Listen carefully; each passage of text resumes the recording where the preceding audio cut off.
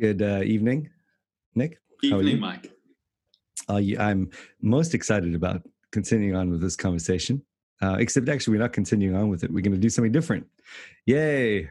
It's been a Yeah, while since we talked about anything other than the church fathers. church fathers. But Andre's on holiday, so like we got to shake it up a little bit. So, and Nick came up with this great idea. He was like, "Let's talk about something we've never thought about before. Let's come up Yeah. with this totally creative topic that has not Mm. been beat to death.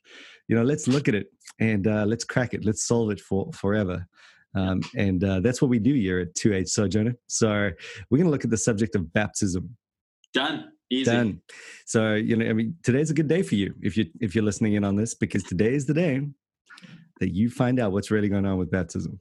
That's right. And now here is where you hear why all other Christians are wrong except us. Exactly. And well, not just us. I mean, all Baptists, are right. Well, all the Baptists that agree with us are right. Well, that's true. And and we'll see that no doubt this will yield a spectrum of views, and we will see that actually even one of the things that's really great to see is that even if you decide one way or another on this debate, you realize, oh my goodness, there's still a continuum of views to choose on, and actually where do you even want to land within your own camp, and so some of that will come out as well. But certainly we will determine truth from error. And we will forever set the plumb line, and you can compare all other things against what we do in this episode. Mm-hmm. I mean, we have been out of our wheelhouse for a while now, with the patristics, for crying out loud. We've been growing in weird ways. And really have had no idea what we were talking about, but have been working our way diligently through some literature. I think we nailed it, but yeah. Yeah, I mean, second time around, we're going to be that much better at it, but at least we've given everyone it a go. Will be hanging out for that second time. Second time we'll come back on all those new notes, all those new insights. Mm-hmm, mm-hmm. But when we come to baptism, my goodness, this is the wheelhouse. I mean, this is where we're at. And Nick, if you don't know, is a Baptist pastor, a Reformed Baptist pastor. Yes, I did say Reformed and Baptist at the same time. And we are both, I'm in Wellington, he's in Timaru, we're both in New Zealand, and we're both part of the Fellowship of Reformed Baptists in New Zealand. And so, every Reformed Baptist has had to bleed for his cause, because obviously, to use that adjective. We're not dispensational, we're not Reformed, we're that perfect biblical medium. Yeah. Right there. Right there. It's just one of those moments of perfection in our theology where we're just perfectly balanced and the world is falling all around us. But at the end of the day, we've had to work at this, right or wrong. We are convinced no one comes into the camp. That's one of the cool things about being Reformed Baptist. You look at everyone else in the eye, and they've all had to walk this thing big time. And some of the guys have come from a Pedo Baptist background, and sometimes even were ministers. Other guys have gone from a Baptist dispensational background over to the Reformed camp and become Pedo Baptists, and then baptize their children, and then come back into the Baptist world, except now with the Reformed theology. So all these crazy stories. I think Fred Malone, for example, my goodness, he flipped around a few times, and half of his kids were baptized, half of them weren't, and then he wrote this massive book on it, all just to talk about the kind of war that goes on as you try and figure this thing out. I don't think that there would, now at this point, not to speak too poorly of the Pedo Baptist argument, but I don't think there would be a lot of that vexation and stress unless there was just this very historically nuanced, well-developed Pedo Baptist argument that's taken hold over the years. I mean, at the end of the day, it's been so hammered out, and I suppose my initial thought coming into all of this was, well, I don't see it unless I knew covenant theology and in their particular, slant, which on its own was a learning curve. I definitely wouldn't end up a Pedo Baptist. And then, once I've gone all the way through that covenant theology, I feel like I'm sort of vindicated in my initial feelings there, and that I probably I don't even see that with that covenant theology that there is anything there. So, but that's not to say it's a forceful argument. That's why they're Peter Baptists around, and even now, good brothers. A lot of people that are listening to this podcast, we know Kleinians, for example. Klein was my favorite Old Testament theologian, and he was a Peter Baptist, and pretty much every theologian we love is a Peter Baptist. So that alone sets the playing field and shows you that it's hardly a simplistic sort of thing. You can't just make light of the whole situation. It's obviously a serious argument, and men like that prove it. But that doesn't mean that you just surrender your brain to the super scholars. You have to work it through, and you have to look at it for yourself. And I don't know, for me, there's always just been a good solid anchor to keep me, on some certain texts, and we can talk about those. Yeah. Now, who knows how long we'll go on this. We just, let's just start it off. Part one of a long conversation. I think so. Let's just keep it rolling. I mean, it's one of the things that, it's just one of those, just for the same reasons. It's an abiding issue. It's just always relevant pastorally for us. I wish it wasn't, to be honest. I wish it was. I would like to talk about other things, at the end of the day. But I do like it because it forms a good segue into a lot of other theology, which is interesting, and you need to get right anyway, I mean, baptism touches the doctrine of salvation, touches doctrine of covenant, touches doctrine of the church. It's big. So in that sense, biblical theology, Old and New Testament, it's huge. It's not a primary doctrine, but it's one of those doctrines that tends to be a hub for all the doctrines. So it weaves its way right through there, and it's fascinating and it's interesting. And to get stuck into the topic means you're into covenant theology. It means you're into ecclesiology and soteriology, and all these things you've been talking about there. So we thought, let's do it because it'll take us through the things we're talking about anyway. Plus, Nick or I are constantly, writing an email to someone or trying to convince someone just because people are thinking about coming to our church and we're Baptists and they're coming from the Reformed world, and, that sparks off a massive discussion. It's just the constant, really. At this point, I feel like I've gone through all of those arguments ad nauseum, but they're always worth recapping. And just, to be honest, I'm always on the lookout to see if, I've taken a wrong turn somewhere. And, as everyone I think should be, just to see, well, you grow in your understanding, and there's a massive possibility that you approach the thing in overly simplistic ways to begin with, and now you've deepened it out, and now you understand. So it's always worth looking back for both sides. I think. I think a lot of the Presbyterian, Peter Baptist, Reformed side, basically they're just. I think I see a lot of them just making straw man arguments, or just kind of picking against all the dispensationalists, or even now with the 1689 Federalist thing, they've got a nice neat category there. So if it's not dispensationalism, it's that, and if they can just defeat one of those two things in their minds, then they're sorted. But there are a lot of nuances in between, and I for one. How would you characterize the view that we've sort of developed? That's a great question. Non-dispensational. I would call it Reformed Baptist. Nailed it. Good, like it. Thank you. In light of the spectrum of modern beliefs, where would you situate it in relation to other things? We don't have any labels yet. So you're watching the formation of labels as we go ahead. This is a key moment. I mean, I think, you're right, because there have been some recent developments and important ones with Pascal Deneux's book on Peter, on at least the 1689 Baptist view. And when we say that, we're talking about the actual, the view that most of them likely held, and I think he's right on that. And obviously, you've got some great guys working on that case, Sam Renihan, Jim Renihan, all those guys. And so that's formed a 69 federalism thing that just wasn't really, on anyone's mind, only a few years back. So you have to come up with labels. But I think there are also just enough Reformed Baptists, both, back in the day, when we're talking Strickland in particular, you're not even talking Reform, but you're talking Strickland in particular. So we got, John Gill, we've got, Spurgeon, we've got John Bunyan, all those guys are basically Philpott. Yeah. Right. I mean, they're not, they're not necessarily, holding to a singular alternative view or anything like that. They've all got nuances, and they probably all have adapted things in between. But the bottom line is, I include those guys in the Reformed Baptist camp. I mean, it's not like it's not like I think of Baptist covenant theology to be limited in any way to those original framers of the 1689 or the theologians involved at some point there. I mean, certainly they could have held to a certain, this particular view that people are getting into these days, and that's fine. But it's part of what I would see as a greater Reformed Baptist kind of category. Yeah. It's just not the definitive view on every point. So, I mean, I'm just happy with Reformed Baptist, to be honest. I really don't know. Yeah. Plus, we've got all for better or for worse, we do have all the 20th century Baptist, Calvinistic Baptist who are holding to the 1689. Yeah.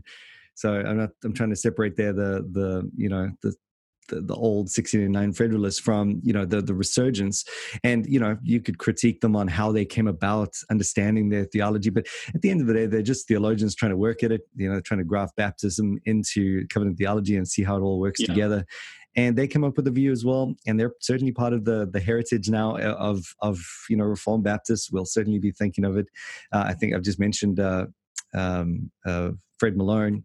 We're going to mention King George. He wasn't really a Reformed Baptist guy, but he came up with a good argument. And so, all part of the pale, in my opinion. So, let me try this. Let me try this on you. So, let me tell you what we're not. Yeah. Okay, and you can see if because we're trying to situate ourselves amongst the broader conversation amongst Reformed Baptists. Yeah. But we're probably not the brand of Reformed Baptists that you might be used to. So we're not New Covenant Reformed Baptists, who are Calvinistic but who deny a covenant of works. That's good. Great. Okay, we are not dispensational Reformed Baptists like John MacArthur. Right. We're not memorial view type Baptists like maybe a Wayne Grudem. Mm-hmm. We would not be 1689 Federalist Reformed Baptists. We believe that the Abrahamic covenant is an administration of the covenant of grace. Mm-hmm. And what are the other types of Reformed Baptists we're not like? Yeah, I mean, I think maybe just to spin a positive side to that. I mean, basically, here's how I've approached it, and here's what keeps me sane on this stuff. Because often you'd be like, oh, well, am I more aligned to this confession or that confession? But, here's how you need to process this. And this is true even if you become a Presbyterian or a Reformed Peter Baptist. At the end of the day, you just have to ask the big questions, right? You have to go, am I covenantal or dispensational? Number one, okay, yes, I'm covenantal. All right, am I Peter Baptist or Baptist? Well, I'm Baptist. Am I Calvinist or Arminian? Well, I'm Calvinist. Am I this or that? And you take those big categories and, at the end of the day, at that level, we are 100% represented by the 1689 Confession. And that's just, that's true. And it's also true, and we'll talk about this some more, I suppose, as we go, but it's also true that even with the uncovering of 1689 federalism, it's not that view is represented in the confession itself. You've got a wider threshold, I suppose, in the actual wording of the confession. So, in that sense, I don't want to surrender the confession. I think the confession 100%. The beauty of the confession is that it's often a minimal form of statement that a lot of people with differences can subscribe to, as they hold the main thing in common. Yeah, and as it was, I mean, I think I'm right. I think even Sam Renihan would agree that you had a whole bunch of views. I'm pretty sure I remember reading his book a while back, and I'm pretty sure there were a few that he outlines there that didn't hold to the 1689 Federalist position, which is, for all intents and purposes, the main position. I'm happy with that. But there were others, and we see it again in these big figures all throughout. I mean, John Gill certainly couldn't be easily categorized, and it's not that I'm saying I'm exactly in line with John Gill, but, there are things there that I see are out of sync with the 1689 federal view. And he is right there, close to that early point. And then, of course, you've got John Bunyan, which I know the 1689 Federalists don't like, and they don't want him to be, because he's messing up their ecclesiology and everything, and maybe even a very loose subscriptionist. But I would think he needs to be in there, and so just a big tent Reformed Baptist view, I suppose. Then the other thing, is obviously we're coming at it from a Kleinian perspective, but the thing is, it's not that it's a Kleinian because, like, oh my goodness, I got a crush on Klein thing. It's Kleinian because, you have a cutting edge covenant theologian, who has really just, regardless, Klein felt nothing to critique the Westminster, for example, and disagreed with it at many points. The point is that you got to exegete a covenant theologian who's sharp as a razor, coming along and really challenging a lot of covenant theology up until that point, taking the best of the tradition and highlighting it, and moving the whole subject forward, and just fine tuning. So, whether you're a Peter Baptist or a Baptist, you got to look at that. You've got to incorporate those insights. So, another way to think of where I'm coming from is, even if I originally held to a 1689 Federalist position, I would feel the need to adapt some of that to some recent updates, I suppose, and recent scholarship that is formidable. And really, I don't see anything that is answering it. So at least on the subject of the Covenant of Grace and its administration and all of that, even before you get to those issues of, subjects and mode of baptism. But yeah, it's so, Baptisterian. Although when we tried that, didn't we? And people thought we were saying Baptist Arians. Oh, that backfired. Baptilians. See, that's just not pretty. We will have no followers. How about kleptists?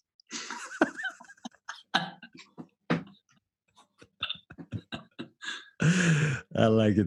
Kleptists. No, I don't. We have to stop that now. All right. Yeah. Reformed Baptist. You know what I even like about the Reformed Baptist thing? Is I think we are probably a little bit closer to the truth of that meaning than perhaps a 1689 Federalist does need to come up with an entirely different name, because I think, as you've seen, a lot of the critique, like Scott Clark, he's just going, listen, guys, that's cool. You can do your thing on this, but it's really, you're moving out of the Reformed camp now with this thing. Just so this has been the thing that has held the Reformed people together, the single overarching covenant of grace. You're bailing out on that. So, and we could back and forth on some of the nuance there and what he was missing. But the bottom line, I think I take his point. At the end of the day, maybe we come a little closer with our view, at least our view, to being Reformed Baptist, in that we are holding to that essential Reformed idea in covenant theology, and are not letting that go. But a Catholic view of the covenant of grace. Whoa. Catholic Baptists. Oh, my brother would like that. Oh boy. Okay. Anyways, enough talk about labels. We thought, I think Nick and I have both been impacted at one time. We both loved Paul King Jurt's book, The Infant Baptism and the Covenant of Grace. Infant baptism, or I'm having a blank now. What is the? I think it is. Tell you now. Sure, I'm right. Infant baptism. I'm looking at someone's bibliography that doesn't have the title in it. So there you go. All right. I'm pretty sure it's Infant Baptism in the Covenant of Grace. Infant Baptism in the Covenant of Grace, yeah. Is that right? Yeah. All right. My ticket didn't fail me. And that was just, the guy ended up a complete train smash theologically. Paul King Jurt, hey, you got some thoughts there? Yeah. He was a lecturer at Fuller, was he?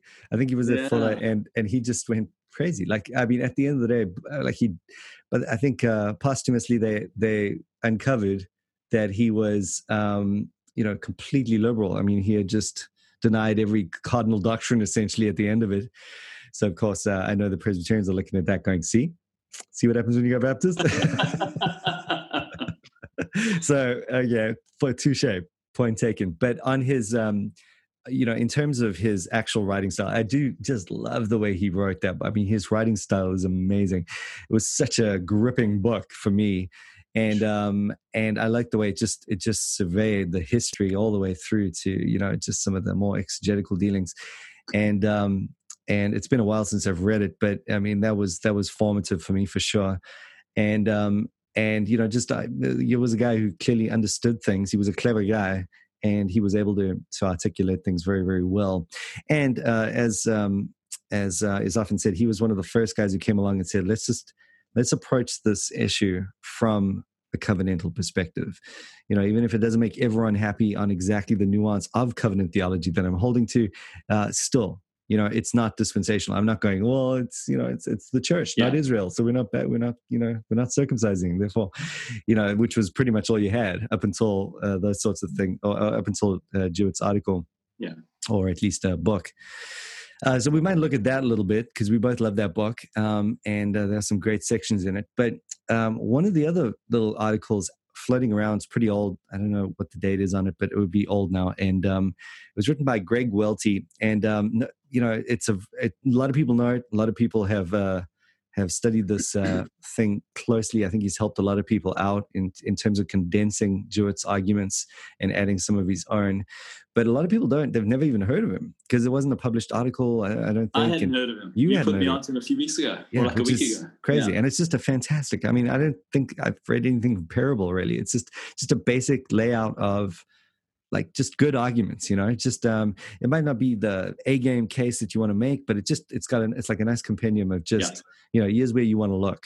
And he just writes well. It's nice and clear, and it's a shortish article. And so I always recommend this to anyone, as their starting point, looking into the subject. There's more to say, of course, but it's a starting point. So go check it out. I'm not linking this to the show notes because that would be so diligent, and I'm just not that. So the critical evaluation of pedo baptism, it's called, and it's written by Greg Welty. I guarantee you that the googly webs will find that for you if you just comes up straight away. Put it in, number one. All right. So you just read that recently. It's been like a wild crocodile for me. I honestly, it's okay. But, so I can look at it. I briefly look at the headings and it's sort of coming back to me. But you've read it recently, right? Yep, definitely. Right, so give us a little overview. What do you think? Okay, so he starts off talking about why he wrote it. He went to Westminster, telling by his MDiv, Westminster Theological Seminary, and he talks about how he was a Reformed seminarian, and he was surrounded by lecturers and students, and he really had to wrestle with the issue, and he came out a convinced Reformed Baptist. Yeah. And he talks about how Jewett did play into that journey for him. And what he does at the beginning of the article is he basically sets out using Jewett's sort of framework that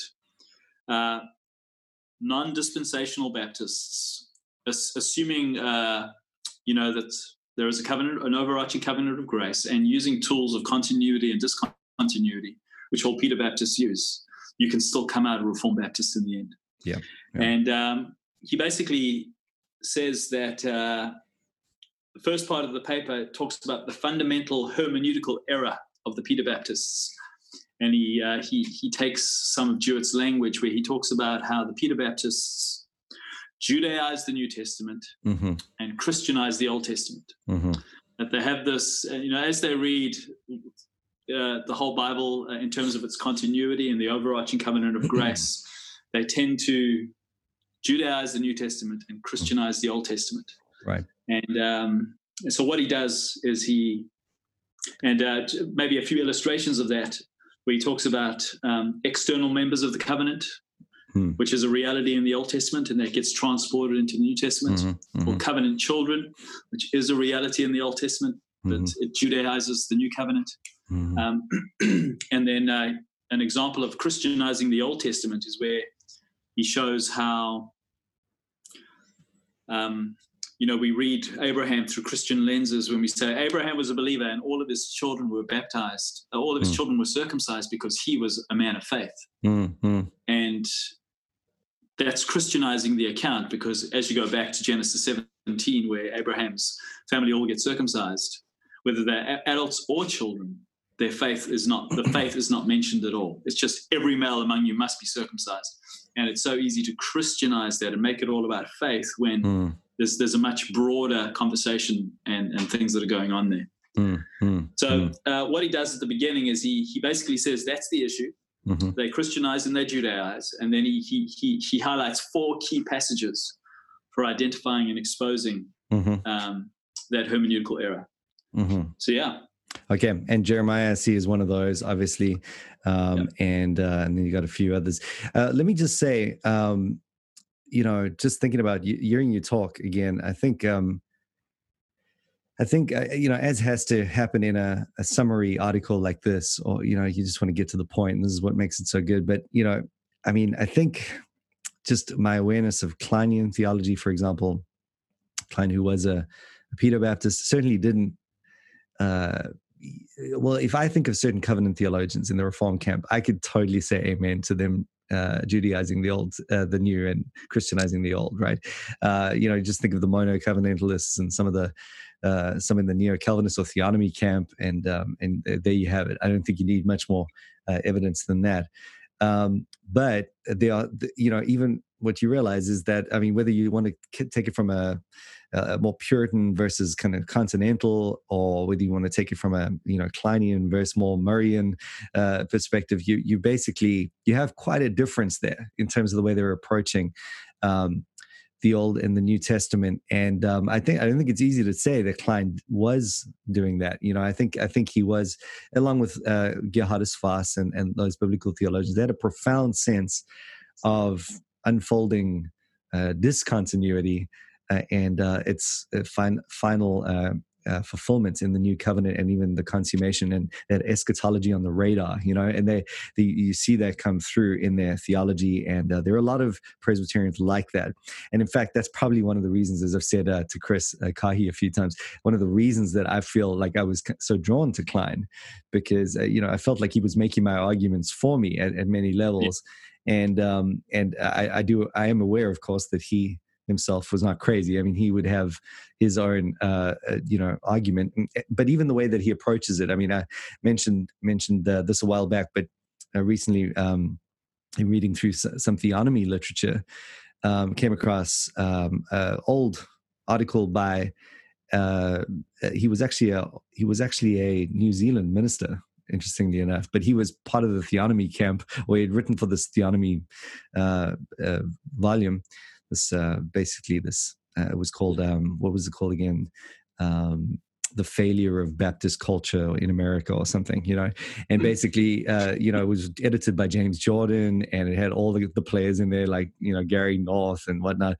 Anyways, this guy was doing trying to wrestle with Klein versus Murray on infant baptism. So no one's denying infant baptism, and yet you see the way he was just trying to bring these things together, or at least compare them or choose.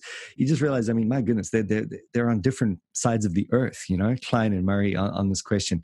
Klein is basically undermining every argument that any Pedo-Baptist ever made. So if he's right, you still get to be a Pedo-Baptist, but you get to, you're contradicting every other one of your Presbyterian brethren, because he's taking a completely different angle. And that was one of the things I remember that kept me sane on the issue, because so often you want to buckle to the pressure. You just want to go, I just want to be part of the mainstream over here. I'm just going to go Pedo-Baptist. But then you realize, you do that, and you're jumping in, like, which kind? All these other minor streams in it. Which kind? There is no mainstream. It's a myth. It just keeps on going. It's just that level of continuity that or at least a level of continuum, at least, the spectrum of views, and really all you've done, actually, from, if you're kind of where we are now and you flip over to Klein, you've made a practical change with the baptism thing, that granted, and it's quite a big one, because you've gone over into a different color on the continuum wheel, but basically, it's actually quite close, in terms of the way we're arguing, versus, I don't know, something more extreme like the dispensational versus, I don't know, theonomy approach. But anyway, all to say, I think that probably needs to stand as a caveat. And you'll see that come through. I think even Jeremiah, for example, like I would largely agree with everything Klein says on Jeremiah. It's only because I bring in an already not yet understanding that's slightly different from his to bear on the way that then rolls out in the new covenant, which we can talk about. But I think Jeremiah is certainly one of the things that got me grounded in the Baptist view. I think I've viewed it as a linchpin text. And you? Yeah, I'd agree. Yeah. Now, let me see if I remember this right. He would essentially be arguing that you've got, it's almost like that classic Baptist argument where basically you're comparing the old with the new, the Mosaic covenant versus the new covenant. The one's breakable, the one isn't breakable. Yeah. You've got a very clear sort of difference there. There will be no external, all will know the Lord. The remnant is the entire thing. There's no sort of sense in which some will know, some won't. What else does he say about it?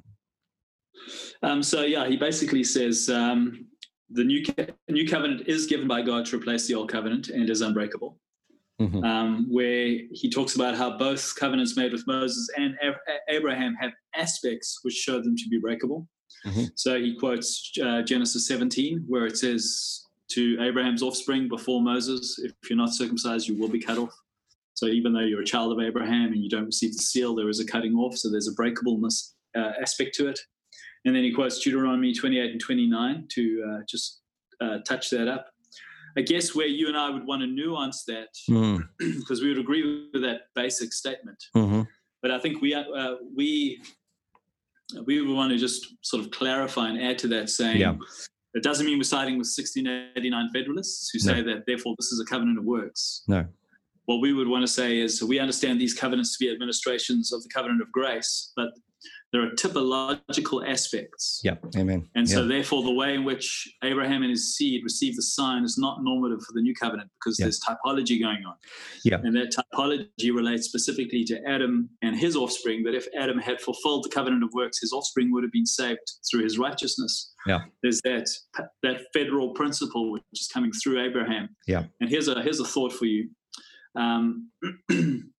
So it's redemption anticipated, not redemption accomplished, which is signed through circumcision. But baptism signs redemption accomplished.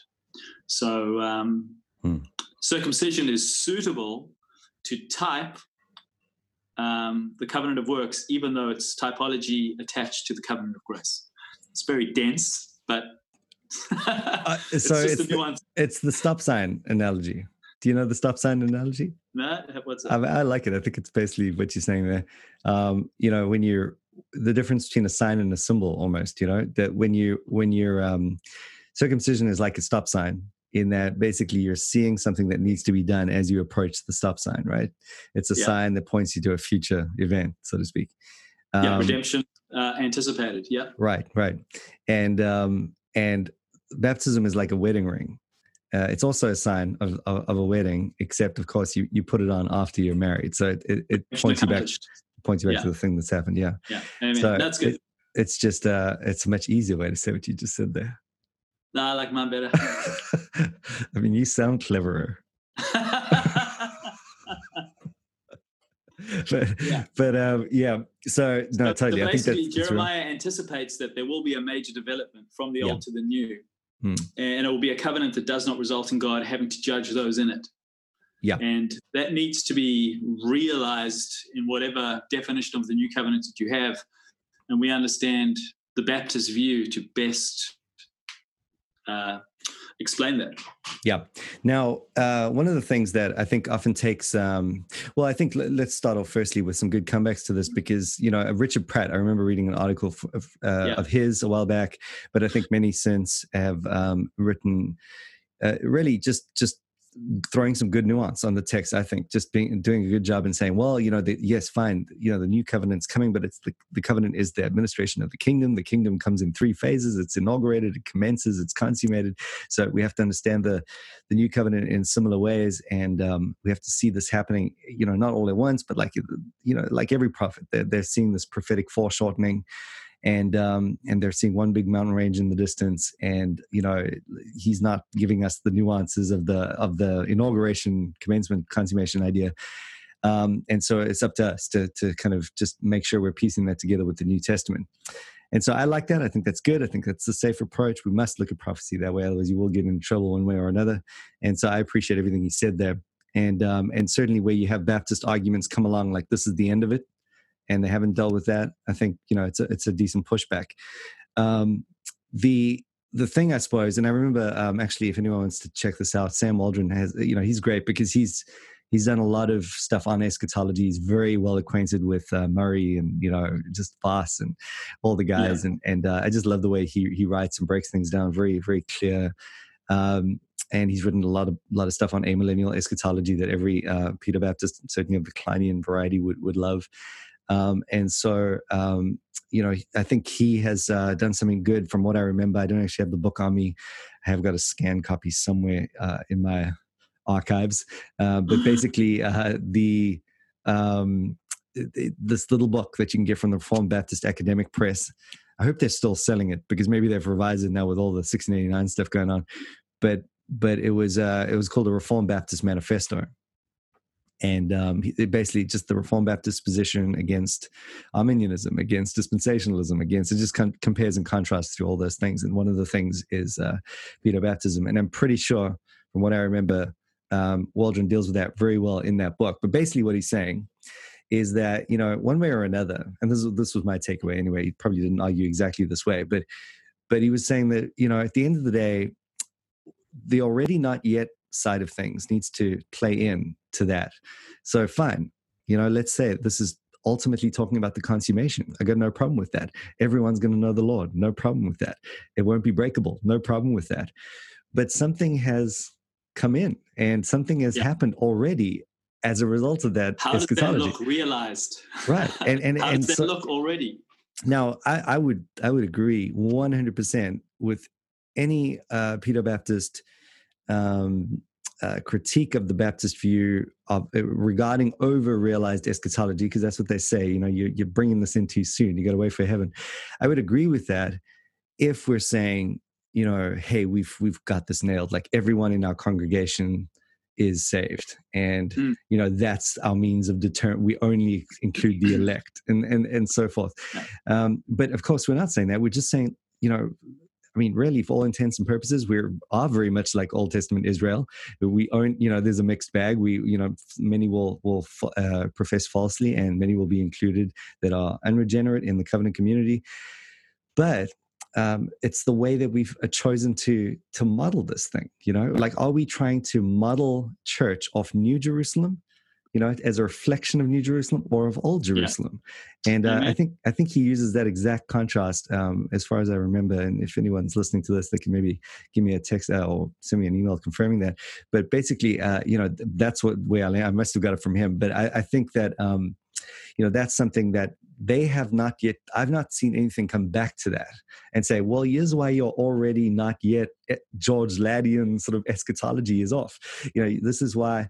Because everything I'm hearing from the Pedobaptist side is that, for anything I care about anyway, certainly the Kleinian and Vossian variety, they love that. They love the inaugurated aspect of eschatology. They do appreciate that everything about the Christian life is a foreshadowing, a foretaste, even not a foreshadowing, a foretaste of glory.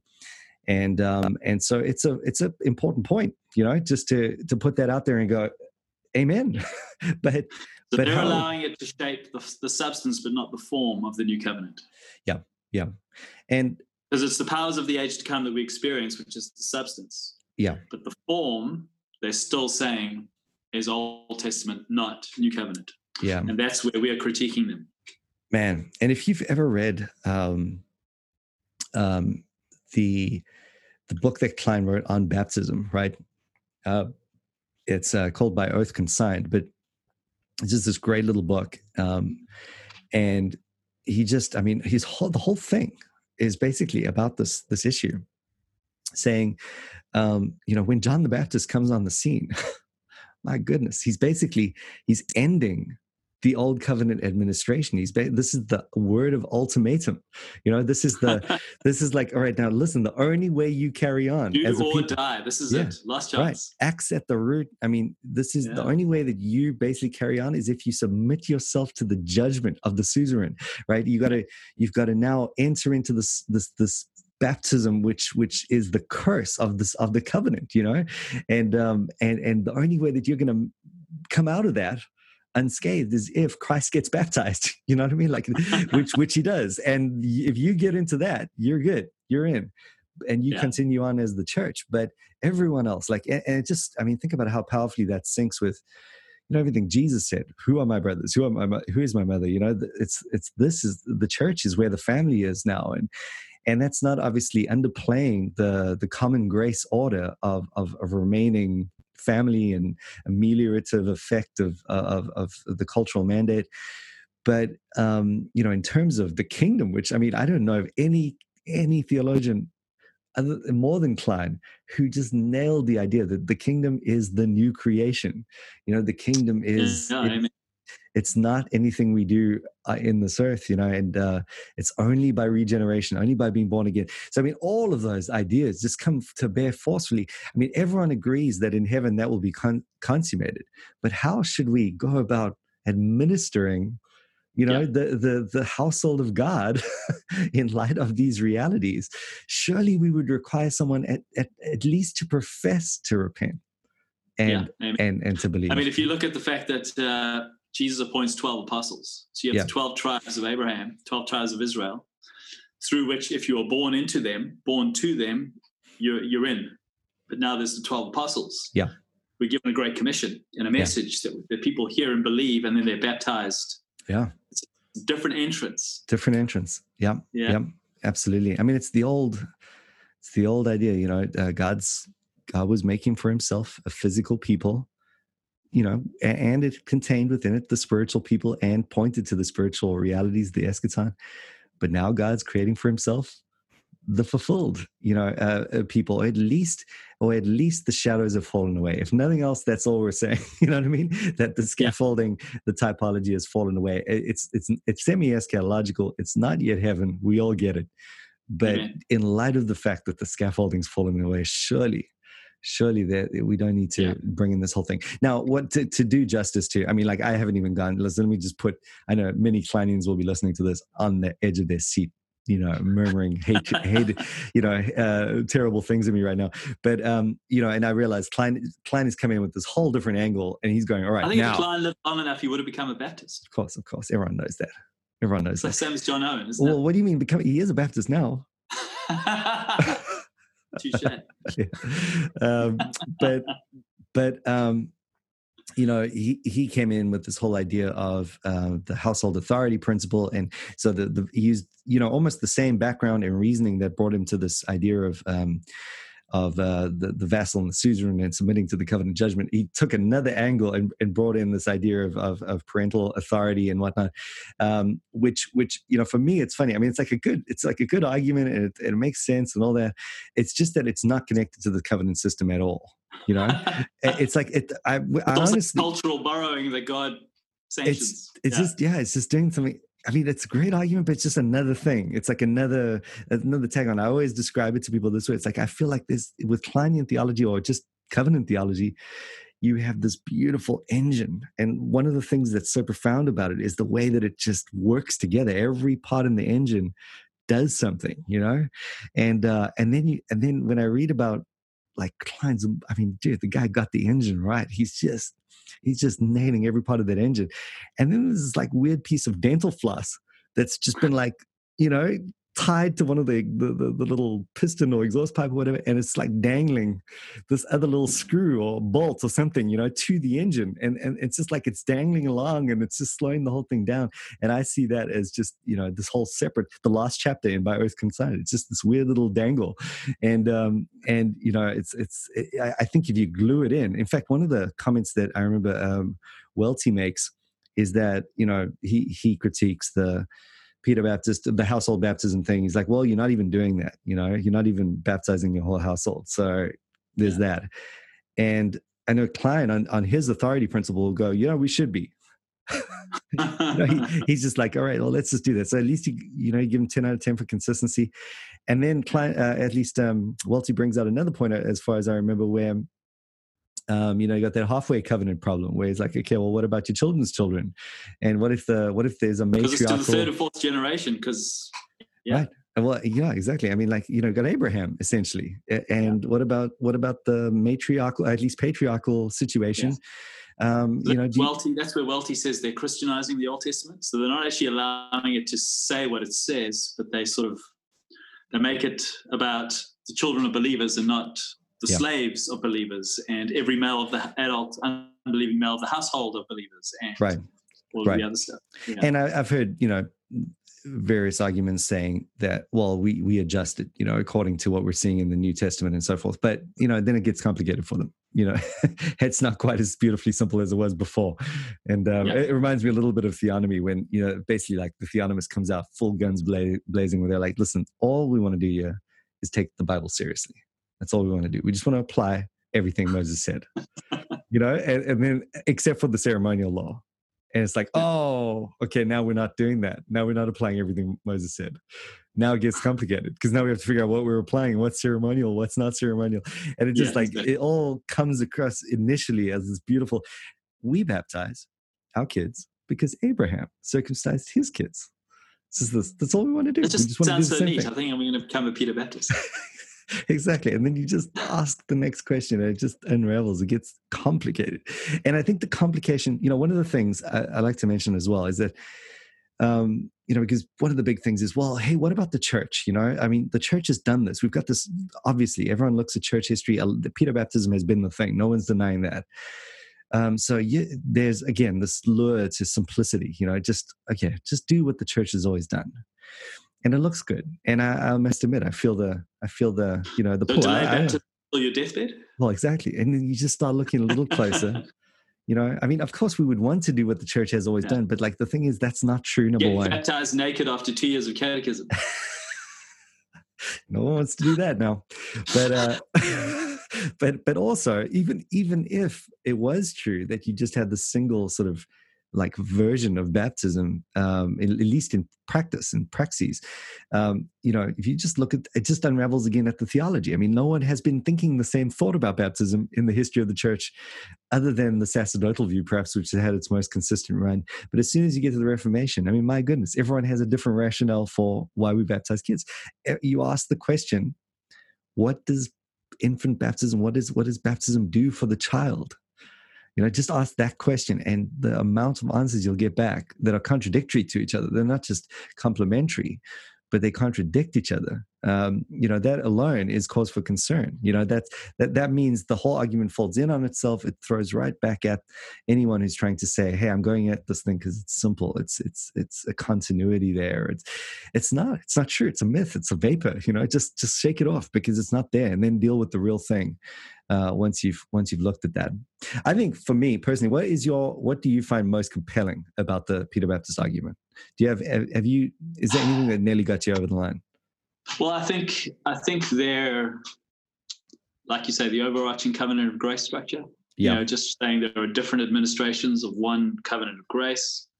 There was a real, where the dispensational was chopping and changing, and there was just this huge, this era was governed by this way of doing things, and then God became a different God who did it this way and then this way, whereas they had just this one way to get born again, one experience of salvation, and it's homogenous, it's neat, it appeals because it's easy to teach.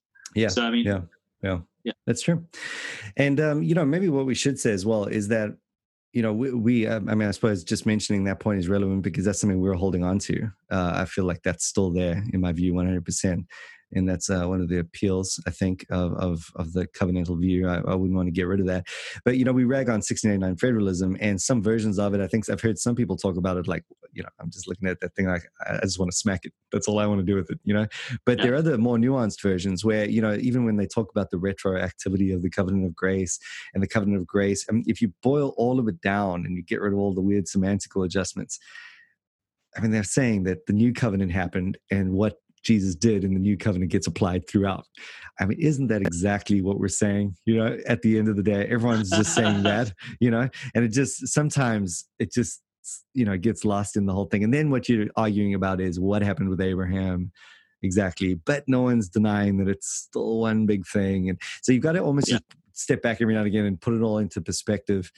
But I agree with you. When you have those chop and change kind of theologies where, and if 1689 federalism ever says, no, anything like dispensationalism, where it's just, this is one thing, this is another thing, and destroys the unity, that's why I get mad, because, the unity is there, and the unity is one of the most glorious pieces in the Bible. It's this evidence of the glory of Christ and even the inspiration of the scriptures. So I think to start messing around with that is bad. Not to mention the way it sort of removes some of the lead up to the gospel. You know, you end up truncating the gospel in the small little, part of your Bible, as if it just sort of like was plan B happening at that point. And the 1689 Federalists aren't doing that. So I just need to point that out. But some of the wording is just, I don't know, unhelpful. Anyway, but they would say that about me and my wording. So let's also just be fair at that. Okay. I mean, John is another one. Romans is another one. I don't know if we should get into tonight. We've rambled a little bit. Because I think we're sitting. We should do a part 2 on Welty, because we just basically covered his page 2. We didn't cover Welty at all. Wait, I think page 3. you hit about page 3. It's only 22 pages. It's a short article to read. People should read it. I think it's quite helpful. Absolutely, yeah. Let's come back at it. We'll do it some more. If anyone's asking what's happening with the waltz through church history, we're still doing that. Just relax. Everyone be cool. I realize you want our specialty, our expertise on that one. I realize we're not leaving you hanging. But we'll just shake it up a little. We'll maybe do both. We'll just see how much time we have, and we'll just alternate or something like that. So work with us, and hopefully this is enjoyable or enraging. I enjoyed it. Well, I very much enjoyed it too, Nick.